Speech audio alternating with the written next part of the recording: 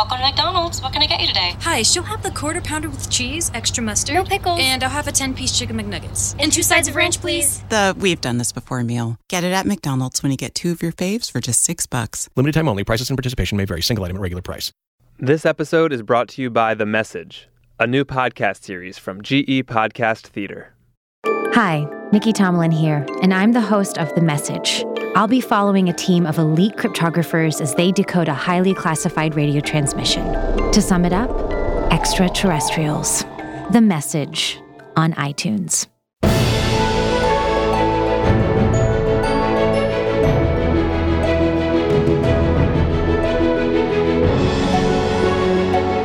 Hello and welcome to Little Gold Men, an award season podcast from Vanity Fair.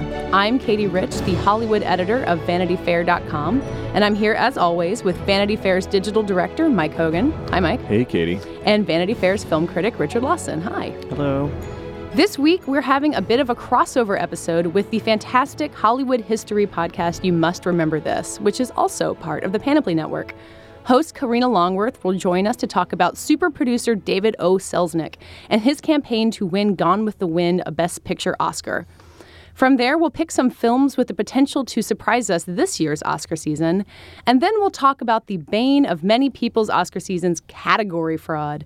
What is it? Is it a dirty trick or just how the game is played? Finally, we'll go big before we go home and predict who we think will win the Best Supporting Actor Oscar this year. So we'd like to welcome our guest, Karina Longworth, who is the host of the podcast You Must Remember This, which, Karina, in your words, is about the secret and or forgotten history of Hollywood's first century. Karina, thank you so much for joining us. Thanks for having me. We've wanted to have you on Little Gold Men since the show began, but your episode this week felt like a really good entry point because it's focusing on one of the first big movies that really swept the Oscars, or at least one of the ones that we really remember today, Gone with the Wind. It's part of your ongoing series about MGM, but I'm curious about why this story about David O. Selznick grabbed you, because I think in the you took it from a suggestion from one of your listeners, but they wanted to hear about Jennifer Jones, but you got so interested in David O. Selznick that you felt like you really had to go back to talking about this guy. So why is this guy so fascinating? Right. Well, this whole season of stories set within and around MGM have come from listener suggestions. And so in this case, the listener asked for a story about the love triangle between David O. Selznick, Robert Walker, who was an actor, and his wife, whose name was Phyllis Walker, but when David O. Selznick signed her to a contract, he renamed her Jennifer Jones.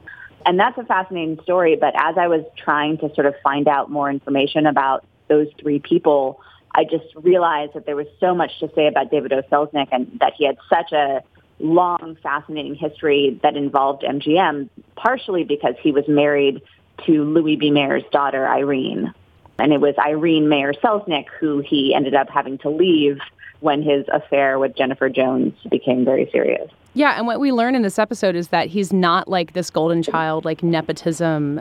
He didn't get these great jobs at MGM because his father-in-law worked there. It was kind of the opposite. Like, he was the black sheep in a way who then went off and started his own company and was kind of an indie producer before that really existed to make Gone with the Wind happen. By the time he started his independent production company, he had already, first of all, tried and failed to start an independent production company, and actually Louis B. Mayer had blocked him from doing so. The studio heads of studios like MGM and Paramount and Universal, they didn't want anybody to get into the independent producing game because it would sort of wreck this monopoly that the major studios had. And so Mayer actively blocked his son-in-law from trying to do this years before. And then David O. Selznick went to work at MGM under Louis B. Mayer after Irving Thalberg had a heart attack in 1932 and kind of got sidelined. And Selznick was so successful there that, everybody wanted him to stick around, but he was still determined to start his own independent production company. And he really put everything on the line to do it. I mean, he and his wife, his first wife and his second wife, they lived in debt their entire lives because he just put everything into these movies. Something that was really interesting that a detail in the podcast was that, or in this episode rather, was this idea that Selznick was trying to produce a smaller amount of films but at a greater quality. Was that really rare to the time? I mean, because was it mostly these bigger studios just churning out movie after movie after movie? It was certainly in direct opposition to what MGM was doing. a studio like MGM was releasing 50 movies a year. And Selznick released, I think it was 9 movies in 6 years. Wow. So it's, quite a lesser production rate. And also he's doing it with a smaller staff.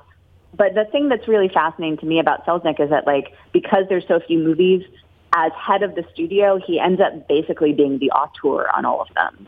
And, definitely Gone with the Wind is an example of this, where it's they go through 2 different directors, and it's the person who has the consistent vision is David O. Selznick. Yeah, in the podcast you talk about what a huge toll it took on him. I think he was writing in his diary about how nothing would be worth it for what he had to go through to make it. I'm curious if that was part of the narrative around when Gone with the Wind was going through its Oscar campaign. Was it, let's reward this visionary master studio exec who made this movie? Were people aware of how much of his kind of blood, sweat, and tears went into this? Yeah, I think that it was kind of a lot like Titanic and Avatar. Mm-hmm. I thought about that. There are these movies that were in production for a really long time. Everybody knew that the costs were spiraling out of control, and in some sense, Hollywood was waiting in all of these cases for the single man whose vision was running it to just fail, to fall on their face. And in all of those cases, they ended up being historically profitable films. And so, I think that when the Oscars came around, it was just sort of a no-brainer. Karina, I'm curious about, this is Mike, I'm curious about what the Oscars meant at that time, because it was only about 15, 16 years old, and now it's this kind of huge, first of all, there's so much heritage, we've all just kind of inherited it and can look back on a long history, and secondly, there's so much money attached to it. But how much of a vindication was an Oscar or a bunch of Oscars for somebody like David O. Selznick at that time, and what kind of campaigning did happen? Well, going back to the very beginning of the Oscars, they had been started in part by men like Louis B. Mayer in order to make the artists that he employed feel like they were valued, to make movie stars and directors and stuff feel good about themselves, so that they would work harder, so that they would continue these punishing schedules. And so by the time it's 1940, which is when he was awarded for Gone with the Wind, and when Gone with the Wind won in all the major categories, there's no television broadcast yet.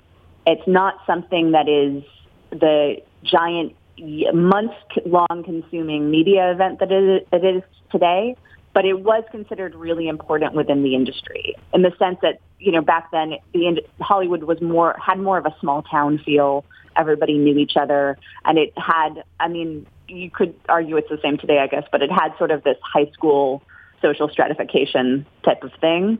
And the success of Gone with the Wind, and then followed the next year, Selznick won the Best Picture Oscar 2 years in a row, the second year for the Alfred Hitchcock film Rebecca. Nobody had ever won 2 Best Picture Oscars 2 years in a row. So this kind of makes him the king of Hollywood. But it must have been especially a vindication for David O. Selznick as someone who'd been trying to get out of the shadow of his father-in-law and had in fact been feuding with his father-in-law. And didn't his relationship with Louis B. Mayer's daughter sort of have a turning point on Oscar night of Gone with the Wind? That is how Irene Mayer would remember it later in her memoirs that she wrote. She would claim that the fact that she felt literally left behind by her husband on Oscar night. They had this sort of pre-ceremony cocktail party at their house, and he had just gotten in the limo with Clark Gable without saying goodbye and without making a plan for meeting up at the awards. And so she was left to be the wife, cleaning up the party and saying goodbye to the last guest. And then when she got to the awards, she just refused to speak with him. And so she remembers that as being this first turning point where she realized that she and her husband were sort of going down different paths. But they didn't actually split up for several years after that. It was fascinating to listen in the episode that you said you can look at old newsreel footage of the ceremony, and it actually looks like that Irene arrives not too long after Selznick, right? And I just think it's fascinating that we have red carpet footage, essentially, in a way, from all. Yeah, and actually today I found on Getty Images photographs of them walking together at the ceremony, wow. Side by side. She looks very unhappy, though. So she may as well have been. We have no idea when that photograph was taken or at what point the newsreel captured them. But yeah. Karina, you've been telling all these MGM stories, and MGM was obviously a huge player in this era of Hollywood, including with the Oscars. But it seems that over, listening to a lot of your episodes, the importance of the Oscars kind of doesn't come up that often within the stories that you're telling. Like, I think Gone with the Wind, like, part of its legacy is burnished by the fact that it was this huge Oscar winner. But it seems like you are also interested in digging up stories about things that were really important that didn't really get that stamp of recognition. Does the historical importance of Oscars, does it lessen for you the more research you do? Does it seem more important? Like, do you care any more about them than you did when you weren't researching these periods in Hollywood history? Well, I think the important thing to remember is that a lot of the stars that we remember as being sort of the great stars of Hollywood's golden era either never won or in some cases were never nominated, or maybe they won for movies that are not considered their greatest movies. Yeah.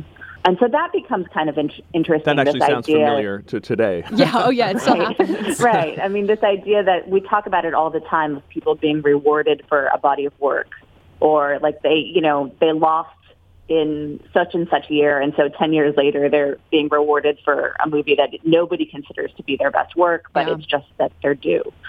So that kind of thing is interesting. But I mean, again, it's like the histories that I'm telling are not necessarily the linear narratives with the usual accomplishments. I'm sort of more interested in finding stories that are a little bit more unusual or lesser known, that tell you something maybe a little bit deeper about who this person was and what their life was like. People reading tabloids today, I think there's kind of a sense of unseemliness to it. Like, you don't want to poke into people's personal lives. But when you're talking about people who were in Hollywood 100 years ago, it's kind of more interesting, and it's almost more fun to be able to dig into their personal lives in this way. Do you do you find that rewarding too? Like, you can talk about someone's drinking problem in a way you can't really talk about someone who's alive, because that is such an important part of why things are happening in Hollywood. But when they're happening to people who are around us, we can't talk about them in the way that you're able to on this show. Right. I mean, even in the times when a lot of the things that I'm talking about were happening, there was this whole system of publicity and subterfuge. And in the time when things were happening, somebody like you or me, like, maybe would not be able to either know about or publish something about what was really going on in a star's life. Well, they did a lot of smoke screening, right? I mean, they created a bunch of fake stories to feed the tabloids as publicity that had little to do with what was actually happening. Yeah, and it would go all the way up to somebody writing their memoirs when they're in their 60s or 70s. Like, I just read Lana Turner's autobiography, and she had 7 husbands, and one of them, she says, was an alcoholic. So when she was with him, she had a little bit too much vodka at night. And then you read her daughter's autobiography, and she's like, my mom drank too much vodka every night. So, like, there's sort of a self-preservation instinct that, especially I think with some of these golden era stars who never knew the idea of telling the truth to the public. It just carries through. Didn't Lana Turner also accuse her child of killing her husband, Johnny Stompanato? This is an upcoming episode of You Must Remember This. Oh, good. Okay. So he wasn't her husband. He was her gangster boyfriend. That's right. Okay. The daughter actually did kill him. Man. Yeah, anyone who thinks that classic Hollywood was kind of all the because I think there is this sense, like, people like Eddie Mannix at MGM were really successful at creating these polished images, and the truth of what these guys were all up to is so much more interesting. I liked in the Spencer Tracy episode that you did, the anecdote about I think it was MGM had a fake ambulance and fake ambulance drivers, or EMTs basically, who would be called to a bar to take him away when he got too drunk. I mean, I wish something like that crazy existed now, but we can set that up for you, Richard. Okay. You're at Vanity Fair now. All right, good. Well, no, in 50 years we'll learn what crazy thing is happening now that no one's telling us yet. I mean, that's the thing. It's like the idea of somebody as famous as Spencer Tracy just drinking in a bar. Yeah. It's hard to imagine that happening in Los Angeles or New York now. Karina, in this week's episode, you mentioned that you'd be previewing your next episode, which is about David O. Selznick and Jennifer Jones. So I wanted you to kind of give us a sneak sense of where the story goes after this Gone with the Wind Oscar night. Right. So again, the listener who requested this story really wanted to know about Jennifer Jones. So I turned it into a 2-parter, but this is what at least one person who listens to the show has been waiting for. So in 1941, about a year after Oscar night for Gone with the Wind, David O. Selznick meets this actress named Phyllis Walker, who is married to the actor Robert Walker, and she's 22, and they already have 2 children. And Selznick sort of seizes on this actress and decides to make her into sort of the perfect female star for his purposes. He renames her Jennifer Jones and casts her in a number of films, And then he starts this affair with her, which ends up destroying both of their marriages. And he makes at least 2 movies that are really transparently about his obsession for her. Wow. Well, Karina, I want to thank you so much for phoning in to talk to us. The podcast is really great. It's such a great, I think we're, so obsessed with in the moment Hollywood and all the stuff that we do or do not know about what's happening right now. And I think your show is a great example of why, if you wait a long time, the stories get way more interesting and richer, and old Hollywood remains super fascinating. So thanks a lot for joining us. Thank you for having me.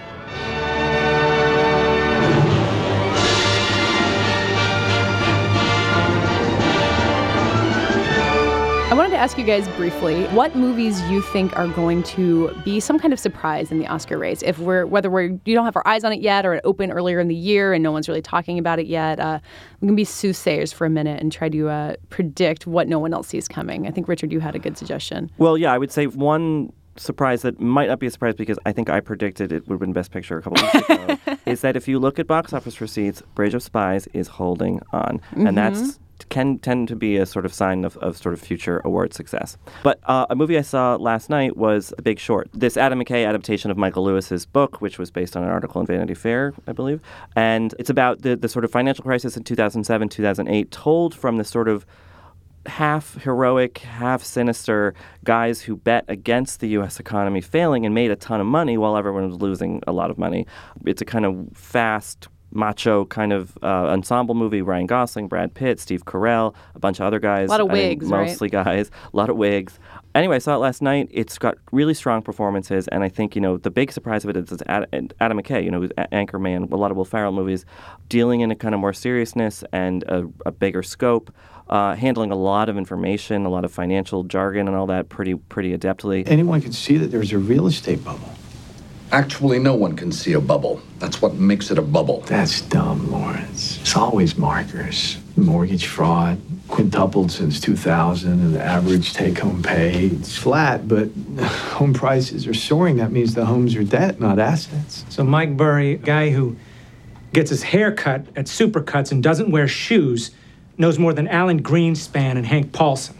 Yeah, Dr. Mike Burry. Yes, he does. So I think, I screened last week in L.A., and a lot of the reaction there was pretty effusive, and that was definitely matched at the screening I went to last night. There was a Q&A afterward, a lot of applause. So I don't know. That movie, all of a sudden, it now makes sense why the studio decided to kind of push it and release it this year, because it's apparently tracking really well. So I think that could be a surprise. A movie that I saw recently that I'm actually allowed to talk about is Creed, which is the Rocky spin-off, I guess. It's kind of a sequel. Sylvester Stallone is in it as Rocky Balboa, but the main character is Adonis, who is the son of Apollo Creed, famous Rocky opponent, played by Michael B. Jordan.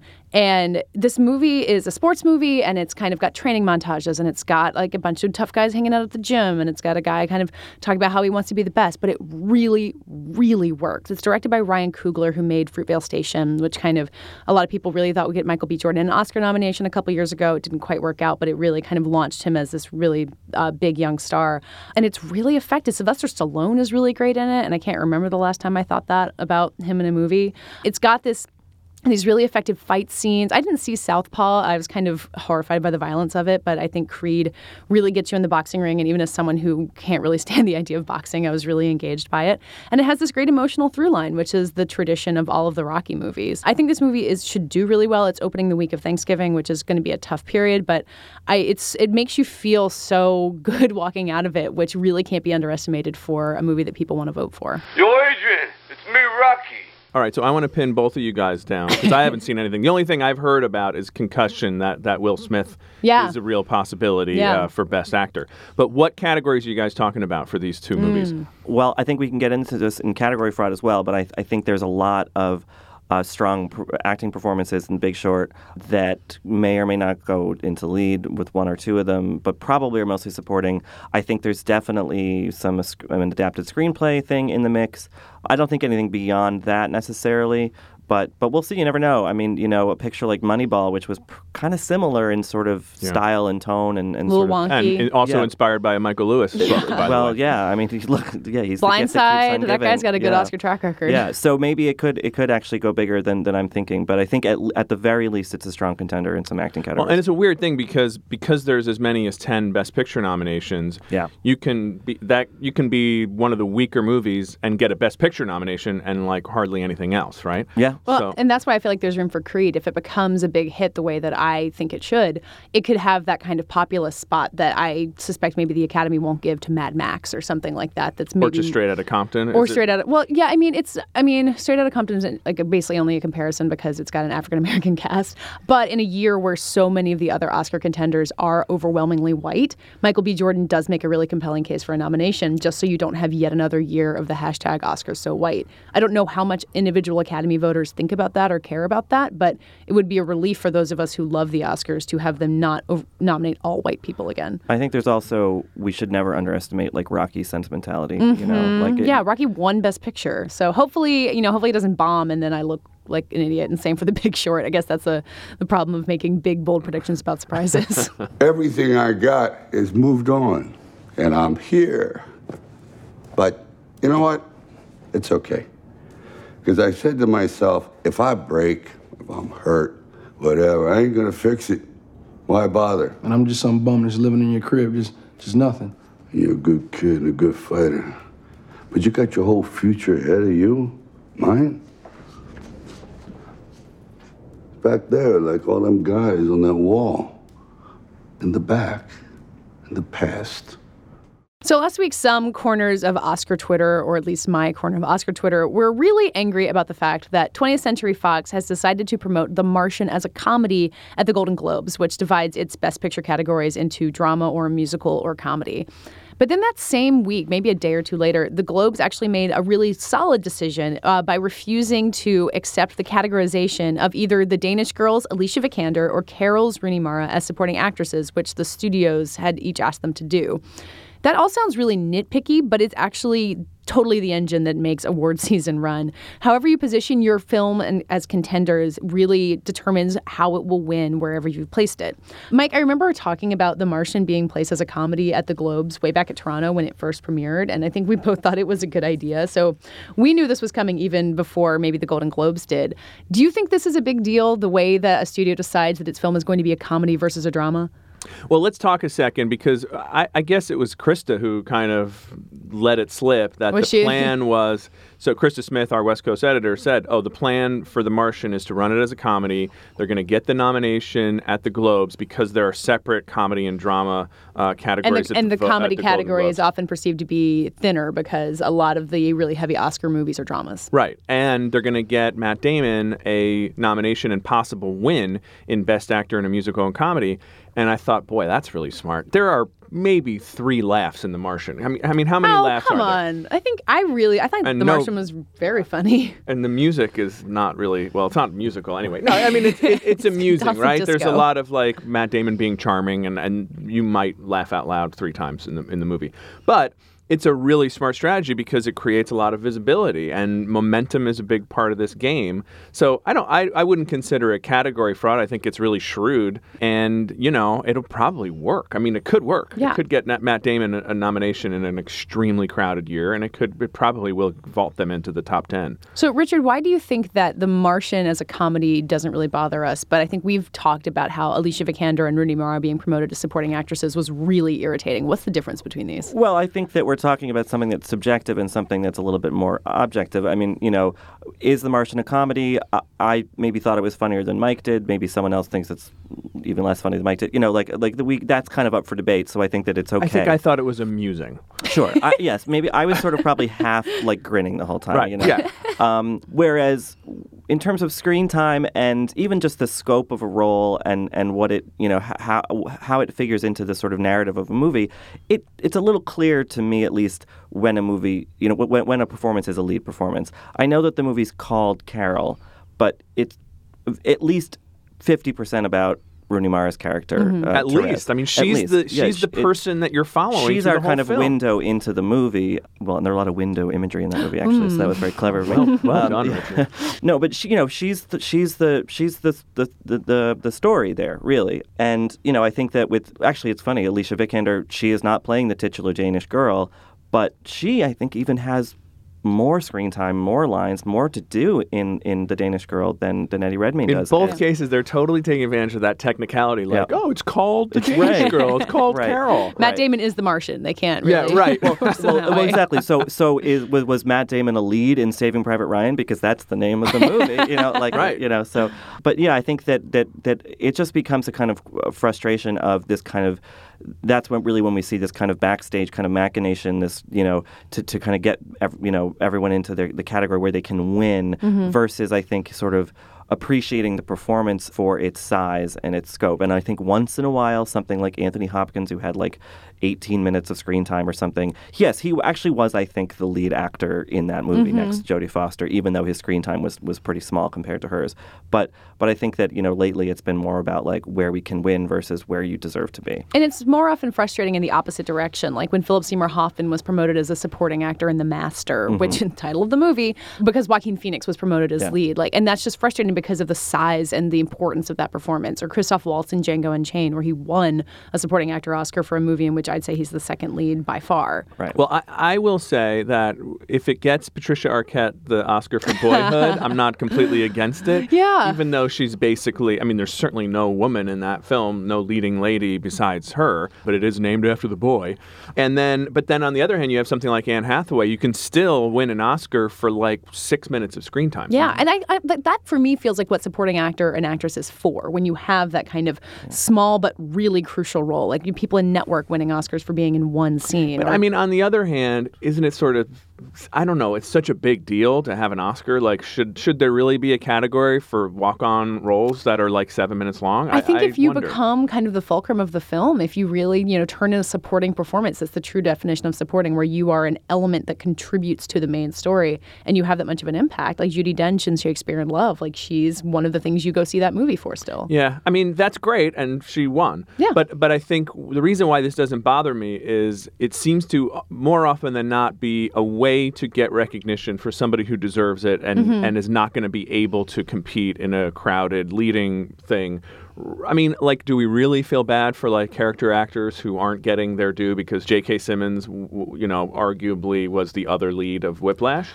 I kind of do. Also, he's a character actor for life, and, he deserved that damn Oscar. He was amazing. Yeah. But, like, when Kate Winslet was going to try to be campaigned as a supporting actress in The Reader, even though she's, like, one of 3 characters in the whole thing. And it plays The Reader, I believe. Yeah. Or no, she's the one being read to. Sorry. And the Oscars said, no, she has to be a lead actress. Like, if Kate Winslet had finally won her Oscar for kind of a fake supporting actress statue, not that she didn't deserve it, but that wasn't where she belonged, I feel like that would have felt a little hollow. Like, I'm glad that she went and got the lead actress Oscar that she deserved for that performance and for her career as a leading actress.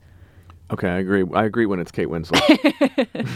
I always think it's funny when like huge megastars have their one Oscar for a supporting turn. Like that was Kate for Kate. Fake supporting. Well, not. I mean, like Kate Blanchett winning for supporting in The Aviator, and like that was her one Oscar until Blue Jasmine. It was like like Anne Hathaway having a supporting actress Oscar. And when they're huge megastars, it's always a funny thing to me. But it can also be the way for an actor to sneak in and get their Oscar. Even if it's not a lead performance. At least they have.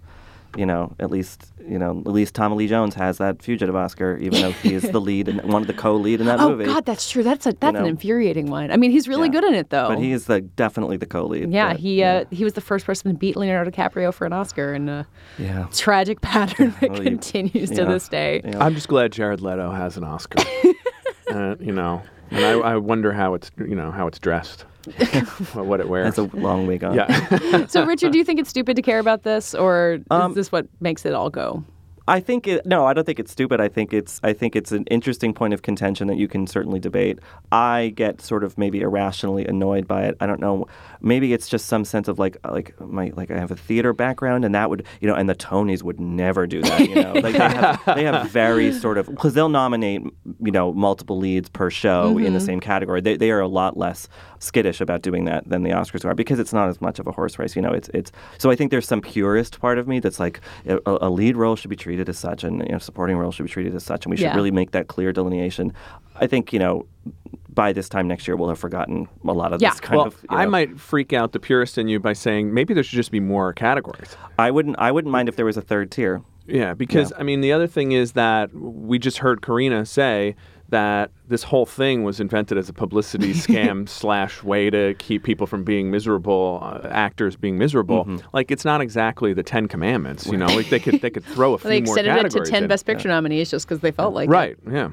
Well, this is something that's really worth watching if you don't pay a ton of attention to the Oscars the way we do or get mad about it. But if you're watching in February and you're like, wait a second, why? I saw that movie. She was the lead. Why is she there? This is why this happens, because they think they have the best shot of winning. And we'll see if at the Oscars, Alicia Vikander and Rooney Mara are supporting actresses. Like, I wonder if this will kind of end that fraud. Will Tom Hardy be a supporting actor for Mad Max? Is that how they're campaigning him? No, I don't think so. Or for Legend, one performance is lead and one performance is supporting. Yeah. Well. Listen up, ladies and gentlemen. Our fugitive has been on the run for 90 minutes. Average foot speed over uneven ground, barring injuries, 4 miles an hour. That gives us a radius of 6 miles. What I want out of each and every one of you is a hard target search of every gas station, residence, warehouse, farmhouse, hen house, outhouse, or doghouse in that area. Checkpoints go up at 15 miles.